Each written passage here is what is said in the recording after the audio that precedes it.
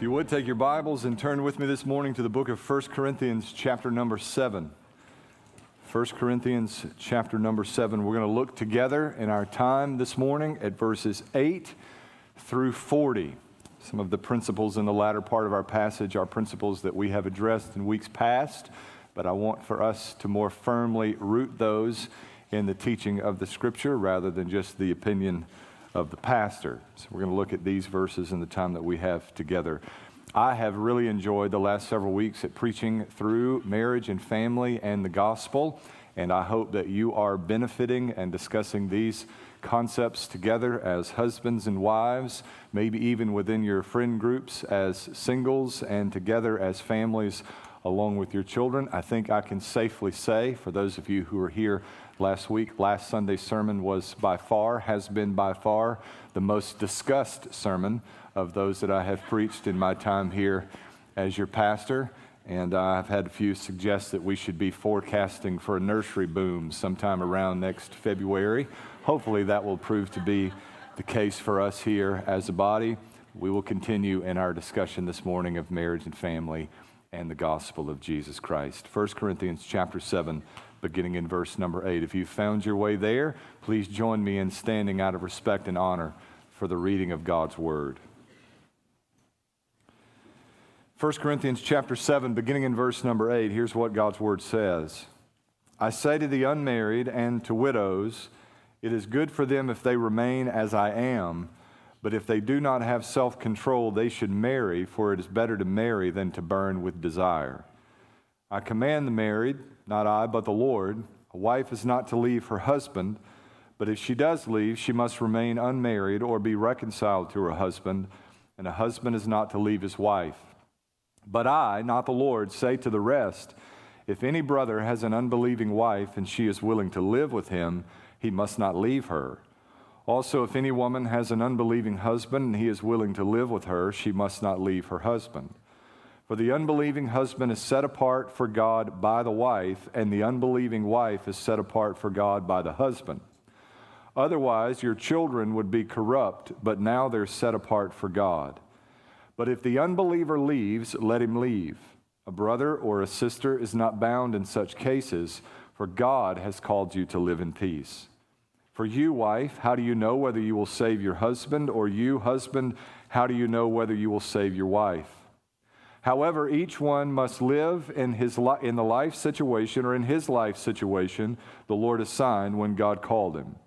This is what I command in all the churches. Was anyone already circumcised when he was called? He shouldn't undo his circumcision. Was anyone called while uncircumcised? He should not get circumcised. Circumcision doesn't matter and uncircumcision doesn't matter, but keeping God's commands does. Each person should remain in the life situation in which he was called.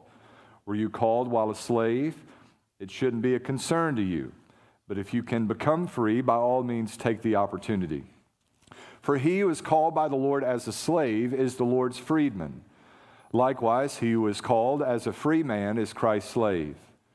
You were bought at a price. Do not become slaves of men. Brothers, each person should remain with God in whatever situation he was called. About virgins, I have no command from the Lord, but I do give an opinion as one who by the Lord's mercy is trustworthy. Therefore, I consider this to be good because of the present distress. It is fine for a man to remain as he is. Are you bound to a wife? Don't seek to be loosed. Are you loosed from a wife? Don't seek a wife. However, if you do get married, you've not sinned, and if a virgin marries, she's not sinned. But such people will have trouble in this life, and I'm trying to spare you. And I say this, brothers, the time is limited. So from now on, those who have wives should be as though they had none. Those who weep as though they did not weep. Those who rejoice as though they did not rejoice. Those who buy as though they did not possess. And those who use the world as though they did not make full use of it. For this world in its current form is passing away. I want you to be without concerns. An unmarried man is concerned about the things of the Lord, how he may please the Lord. But a married man is concerned about the things of the world, how he may please his wife. And his interests are divided. An unmarried woman or a virgin is concerned about the things of the Lord, so that she may be holy both in body and in spirit. But a married woman is concerned about the things of the world, how she may please her husband. Now I'm saying this for your own benefit, not to put a restraint on you, but because of what is proper, and so that you may be devoted to the Lord without distraction. But if any man thinks he's acting improperly toward his virgin, if she is past marriageable age, and so it must be, he can do what he wants. He is not sinning, they can get married. But he who stands firm in his heart, who is under no compulsion, but has control over his own will, and has decided in his heart to keep his own virgin, will do well. So then he who marries his virgin does well, but he who does not marry will do better.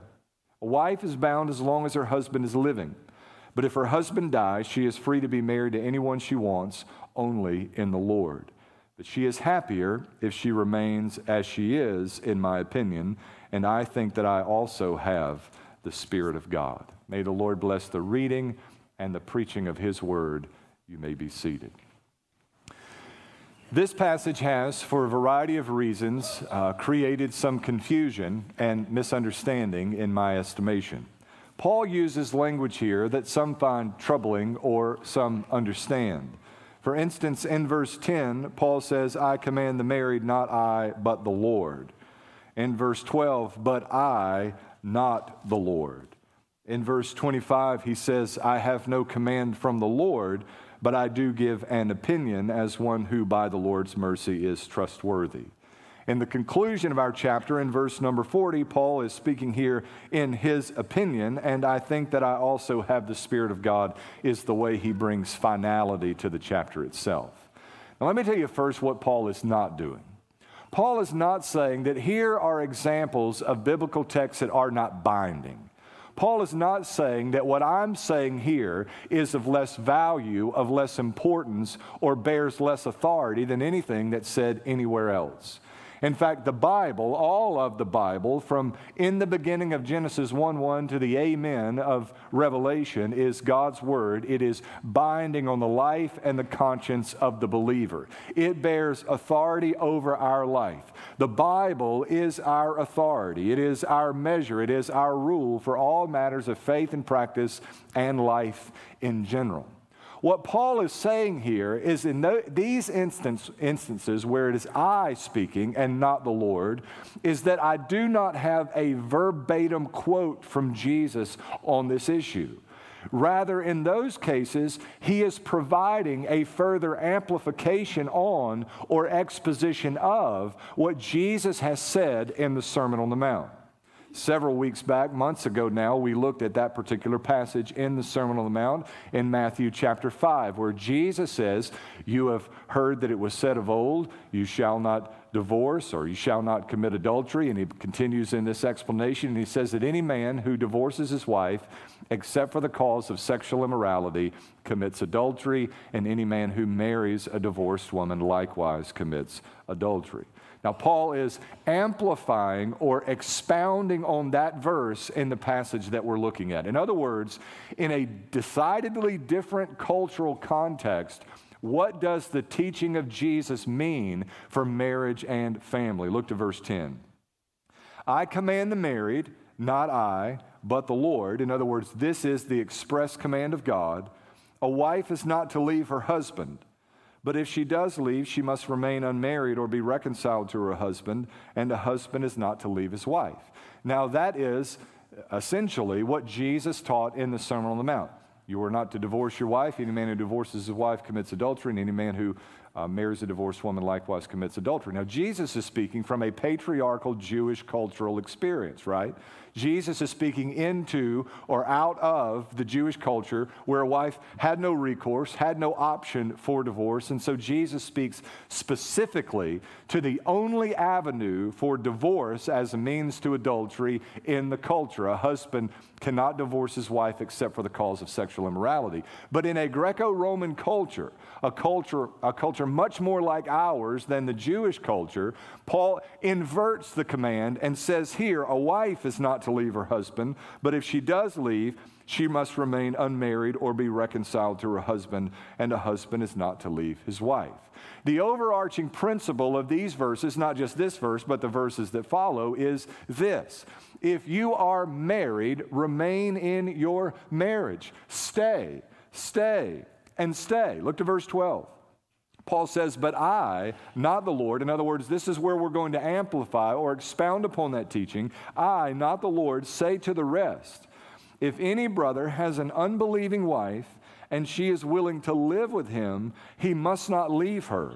Also, if any woman has an unbelieving husband and he is willing to live with her, she must not leave her husband. In the event that the believer finds him or herself in a relationship where they are unequally yoked or mismatched together, when a believer is married to an unbeliever, Paul says the command of God is to remain in that marriage. If you're here this morning as an unbelieving couple and God saves one partner in the relationship, that does not mean that you should then remove yourself from the relationship. Even in those cases where it is difficult as a result of one spouse, one partner being an unbelieving person, we should do everything within our power to remain in that relationship. The command of God, the call of God is to stay and to stay and to stay and to stay. Now, I realize by having observed such circumstances that there can be difficulties attached to remaining in such relationships.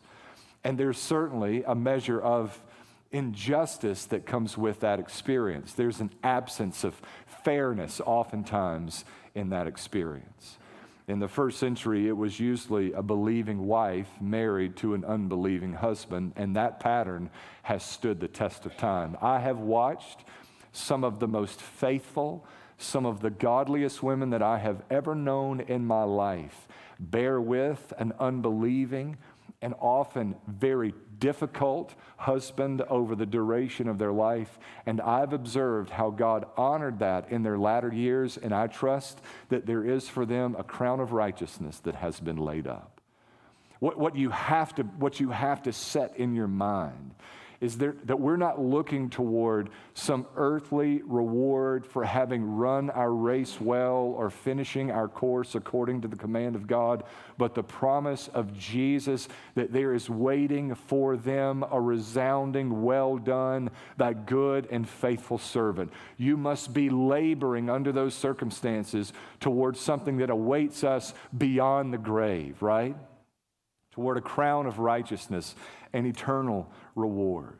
In any event, Paul says, stay. And then he gives us some reasons why we ought to in the verses that follow. Look at verse 14. For the unbelieving husband is set apart for God by the wife, and the unbelieving wife is set apart for God by the husband. Now, what Paul is saying is this: the presence of a believer in the home has a sanctifying effect on the whole family.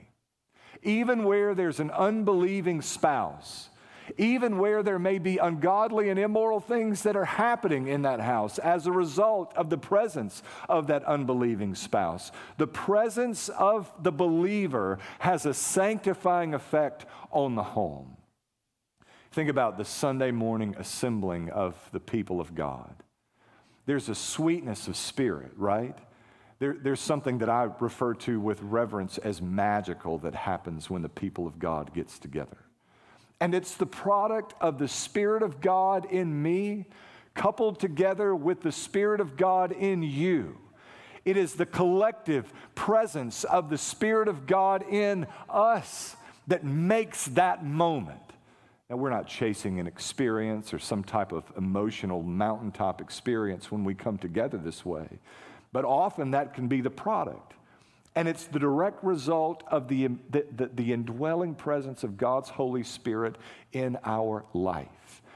That same resurrection presence goes home with us when the service is dismissed. And what Paul is saying, and other texts prove the same, is that presence has a sanctifying effect even when encountering the unclean and common and unholy things of this world. Stay Stay, because your presence as a believer has a sanctifying effect on the family as a whole. Look at the remainder of verse 14.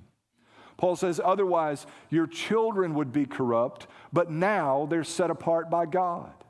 Paul is not saying that your children are going to be saved by your faith, but he is saying that your faith in Jesus has a direct sanctifying effect on the lives of your children. There are many in this room this morning who had an unbelieving father, an unbelieving mother, but you had a father or a mother who did believe, who did love Jesus. And you know the indelible impression that their testimony has made in your life. How in spite of your rebellion, and maybe the rebellion of others within the family, you look to them as the strength and stay of your life in the difficult and the dark days. And you watch them persevere through hardship and heartache and many difficulties, and how they stood fast with Christ and how Christ stood fast with them. And it marked your life, and eventually, even in spite of your stubbornness and rebellion, God called you to himself, a heart softened over the course of time by the testimony of a faithful parent. Receive the good seed of the gospel of Jesus Christ. Now, I've observed that it's become fashionable in recent years to push back on the old adage that we ought to stay, if for no other reason, for the well-being of the children. I'm not talking here about situations where there's physical or sexual abuse or those sorts of things. There are instances where you should separate, where you must remove yourself from very real and present danger. I'm not talking about those situations. But time and even secular theory is proving that the nuclear family is indeed what is best for the children. It seems that it is worth staying, if only for the children. Listen, when God built the family as it is, he did not do so haphazardly, but with the knowledge that what is best for children is a nuclear family comprised of a husband and a wife, a mother and a father, and children who are under their authority for a reasonable amount of time. God does happen to know what he's doing.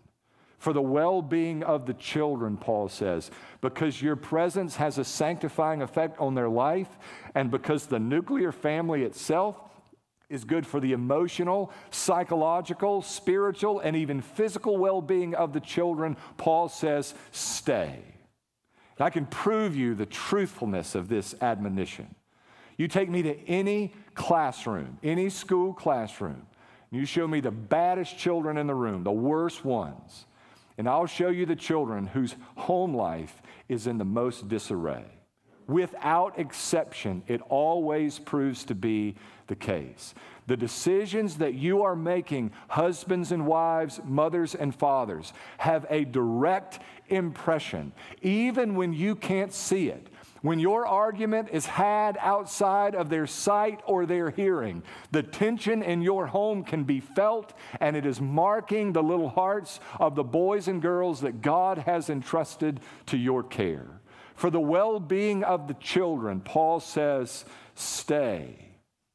Verse 15, the Bible says, but if the unbeliever leaves, let him leave. A brother or sister is not bound in such cases. God has called you to live in peace. In other words, if he or she just will not stay, you've no recourse but to let them leave. God has called us to live in peace. It would do you no good to pack a bag and begin to follow after the disunity and the discord and the constant frustration that would come with that experience. You are free to let them go. In verse 16, Paul continues, for you, wife, how do you know whether you will save your husband? Or you, husband, how do you know whether you will save your wife? What Paul is saying is that in staying, you might just be God's means of bringing the message of the gospel to an unrepentant, unregenerate, unbelieving husband or wife. Stay and be faithful to bear witness to the truthfulness of the gospel. Now, the Bible speaks elsewhere of the need to do so in a Christ-honoring way. Husbands, we don't take the gospel to our unbelieving wives with clenched teeth and a clenched fist, insisting that our convictions be observed. Wives, you don't take the gospel to an unbelieving husband by nagging or by nagging or by nagging, but with a gentle and quiet spirit. We model our love for Jesus, our love for the gospel. We walk worthy of the calling with which we have been called. In spite of the difficulty of living under such circumstances, we remain unaffected by that, walking with heads held high in the light of the Lord Jesus Christ. You remember back weeks ago now, months ago, in our Sermon on the Mount series, we talked about this common thread that exists in the ethical teachings of Jesus. There's just one foundational principle. As followers of Jesus, we never let the decisions that we make or the things that we do be influenced by the people or the circumstances around us. And that comes through in all of Jesus' teaching, whether it's do unto others as you'd have them do unto you, love your enemies, pray for those who persecute you. All of those teachings suggest that there are going to be times in life when we're under duress, when injustice is at work against us, when things just are not fair. And in spite of that, we as Christ followers are to be the people who do what is right when everyone else is doing wrong, who condemn what is wrong when everyone else has called it right. In the difficult circumstances that you may have found yourself this morning, you stay. You do what is right by God, if for no other reason than because it is right by God. Sometimes, brothers and sisters, there's a time to just do right by God because it's doing right by God. I notice that more and more within Christianity, we're bent toward this sort of utilitarian view of the faith where if it serves our interest, we then do it. We almost exclusively talk now about forgiving other people for what it stands to do for us.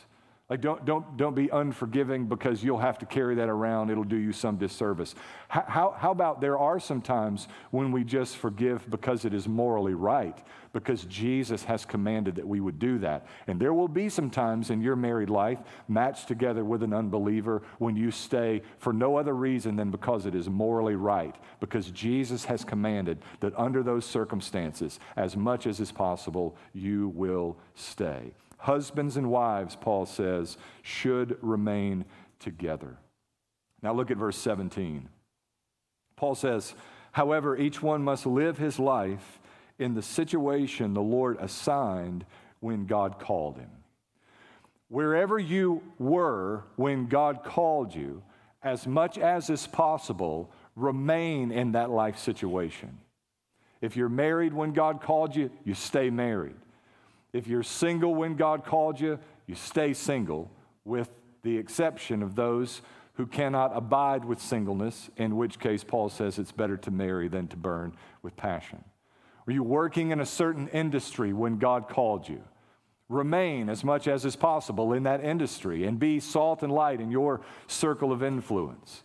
Do you have a certain group of friends when God called you, when He saved you? As much as is possible, remain within that circle of friends and take the message of the gospel to them.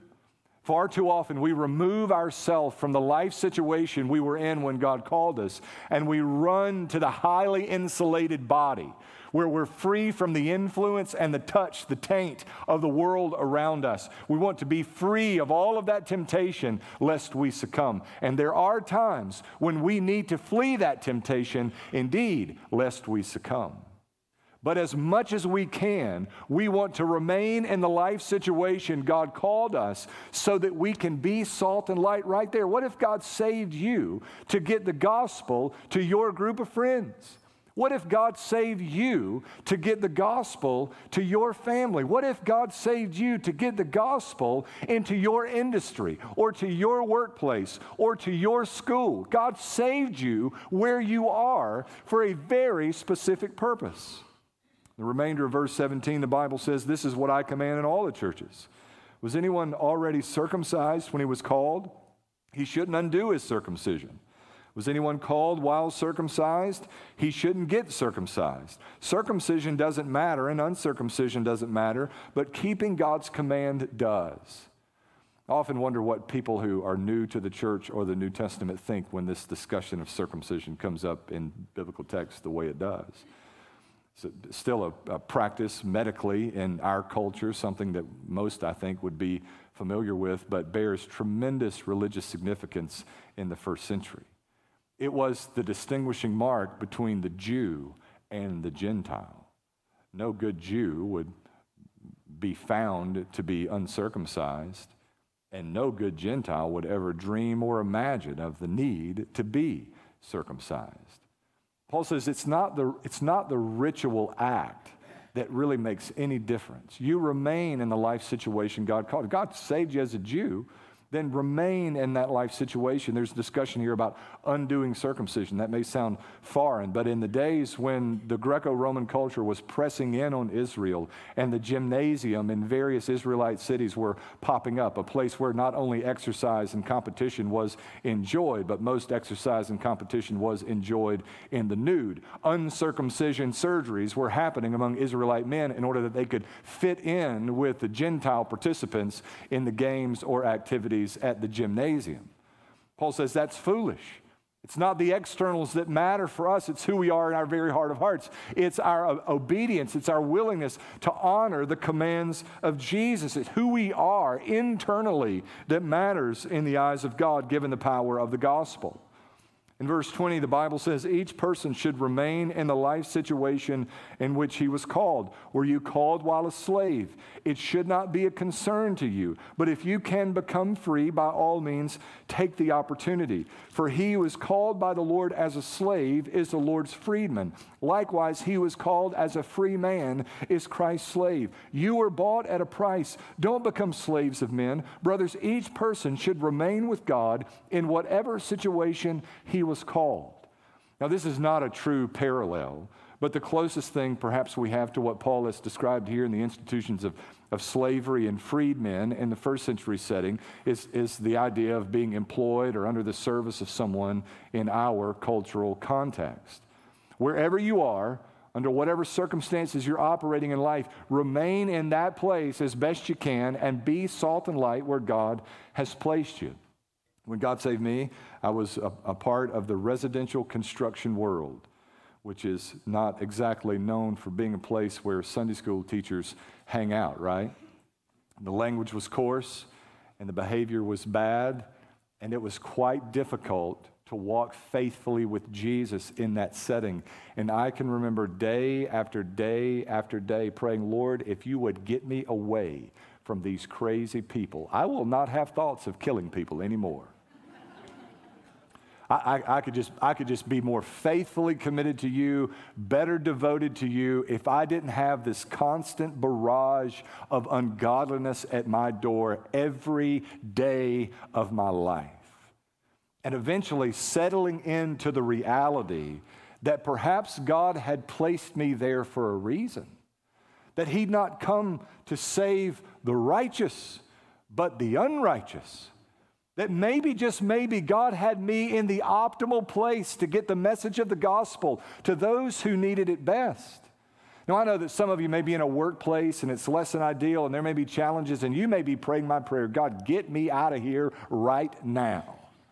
And God may in time prove to be faithful in answering that prayer in the affirmative, removing you from that situation or that setting. But for the time being, see it as an open door. Press into that workplace. Press into the family that may be wacky and crazy and dysfunctional. Be salt and light where God has placed you. For as long as God has you there, you may be in the optimal position for the advancement of the gospel of Jesus Christ. In whatever life situation God calls you, abide there faithfully, boldly testifying to the truthfulness of the gospel. Verse 25, Paul continues, about virgins, I have no command from the Lord, but I do give an opinion as one who by the Lord's mercy is trustworthy. In other words, I don't have a verbatim quote from the preaching ministry of Jesus, but under the inspiration of God's Holy Spirit, here's an amplification on what Jesus has said in times past.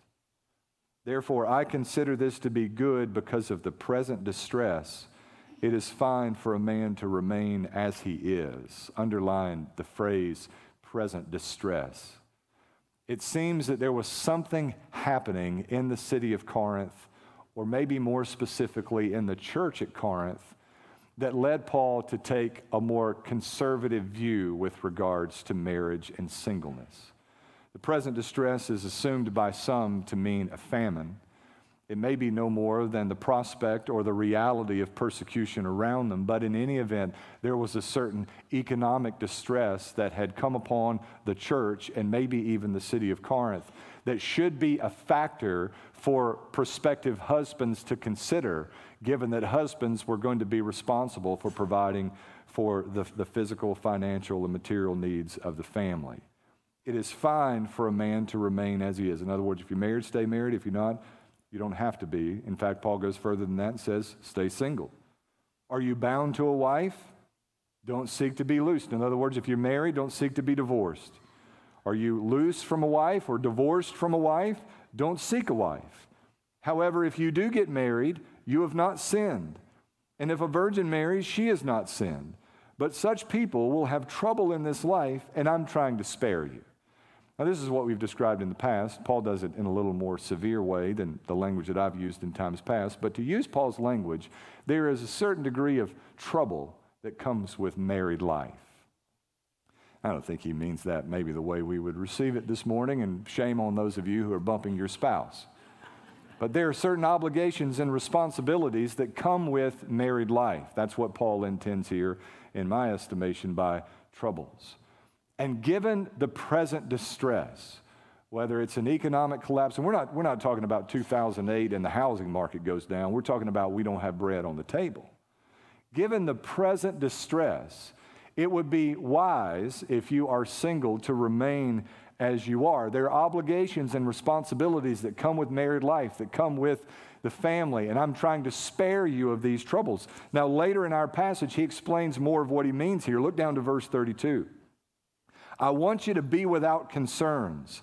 An unmarried man is concerned about the things of the Lord, how he may please the Lord. But a married man is concerned about the things of the world, how he may please his wife, and his interests are divided. An unmarried woman or a virgin is concerned about the things of the Lord, so that she may be holy both in body and in spirit. But a married woman is concerned about the things of the world, how she may please her husband. So what Paul is saying is that with marriage and family come responsibilities and obligations that will be limitations for you in your service to the kingdom. And Paul speaks, he's a real fan here of the single life. He says again and again, I wish that everyone would be like me and be single and devote themselves wholeheartedly to the advancement of the gospel. I happen to be, personally, a big fan of marriage. I think it's a great thing. And I wish on some level that everyone could be even as I am. But the foundational principle here is the same, that all of the decisions that we make with regards to marriage and family, they all revolve around this singular concern that Christ would be glorified in our lives and that the gospel of Jesus Christ would be advanced to the uttermost parts of the earth. That is the singular focus of every follower of Jesus. And the decisions that we make with regards to marriage or remaining unmarried, with regards to family, and all things family, are wrapped up in our focus on bringing glory to Jesus and advancing the gospel. Are y'all with me this morning? The focus of our life, whether we eat or drink, in marriage and in family, fulfilled and unfulfilled, whether we are single or married, all of the decisions that we make are in orbit around our interest in seeing Christ magnified and the gospel advanced. That is our exclusive focus in life. Verse 36, Paul continues. He says, but if any man thinks he's acting improperly toward his virgin, if she is past marriageable age, and so it must be, he can do what he wants. He is not sinning. They can get married.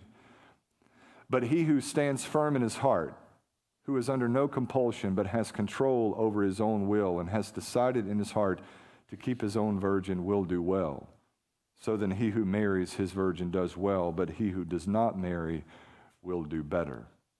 Paul is advocating here for singleness if possible. And what's being described, I think, in our passage is a situation where a marriage has been arranged or an engagement has been entered into. And what Paul is saying is that for those of you who have entered into an engagement or an agreement, a young man and a young woman, if you find that you have the ability to exist apart from one another sexually, remain in that situation in life. But if you do not have that capacity, then you should be married. And in doing so, you've not sinned. In fact, you have done a noble thing. My fear is that when people read this passage, my fear even in preaching through this passage and trying to honor and celebrate a bit singleness, because that is such a countercultural thing in our world, that people will get the impression, that young people will get the impression that in spite of their temptations towards sexual sin, that remaining single would be a positive for them. That could not be further from the truth. If you are wrestling against sexual sin and temptation at the present hour, it would be a foolish thing to think that you could persist in your wrestling against that sin without succumbing to that great temptation over the course of time. What you should be doing, young men and young women, is being hot on the lookout for your husband or wife. Paul says, if you can remain single, stay that way. But if you cannot, marry. Now, we've sort of established this over the last couple of weeks. Remaining single is not a bad thing, but it's worth noting again here that neither is marrying. Marrying is not a bad thing either. And I would add, if I could bring the married man's perspective to the text, a perspective that Paul leaves out here, in the same way that there are troubles, obligations, responsibilities that can come with being married in ministry, there is a tremendous amount of liberty and help that comes with being married and a part of gospel advancing works. The key is that our decisions related to those matters are focused on the glory of Jesus and the advancement of the kingdom. Verse 39, Paul says, a wife is bound as long as her husband is living. But if her husband dies, she's free to be married to anyone she wants, only in the Lord. In other words, if the spouse dies, you marry who you want to as long as they love Jesus with all their heart, soul, and strength and mind. But she's happier, Paul says, if she remains as she is, in my opinion. And I think that I also have the Spirit of God. Now, we're sort of taking a teaching approach to this passage, and I think it requires such. There are some principles here that I hope we've sort of shored up in your heart, gained some understanding of what God's design for marriage and family is, what the parameters are for you, what the expectations are that God has for us. But I want to close by noting that I'm aware, and I've become even more aware over the past few weeks, of how raw our nerves are when it comes to marriage and family issues, because these are such deeply personal issues. And I want to insist again in the close of our time that no matter what your marriage and family issue looks like, you don't have a problem or an issue that the resurrection of Jesus Christ cannot fix. But unless or until you are willing to come away from your stubbornness, to break down your pride, to get off of your ego, and acknowledge your desperate need for grace and mercy, you are likely to continue living in the muck and the mire of the mess that you have made. This morning, the call of God on our life is the same as every other day. You must repent of your sin and trust in Jesus. And I am confident that with repentance and faith, God can do the work of restoration and reconciliation and regeneration in your heart and in your home and in your marriage and in your family. You need only come to Jesus, the giver of every good and perfect gift. Would you do that this morning? Would you do that? I earnestly want for the families within our body to be healthy and to be whole. I want for all of these little boys and little girls running around the campus of our church to go home today, to a home that is characterized by peace and love and not fussing and fighting. And I want for you as husbands and wives to have the kind of satisfaction and fulfillment in marriage that God has always intended we would enjoy in that place. Would you pray for just that? Would you join me in asking that God would bless this body in that way? And would you resolve personally to do everything within your power to contribute to that reality being established, firmly established here at Longview Point? Let's go to him in prayer. Father, thank you for your word and for its truth, for the principles of our text. God, I pray that you would hide these words away in our heart, that we might not sin against you. God, when no one is watching, when we're all on our own or behind the walls of our homes, I pray, God, that you would help us to be the men and the women that you have called us to be, to honor the teaching of this text and others related to marriage and family and who we are in Jesus. Help us, Lord, in the secrecy of our home to walk worthy of our calling.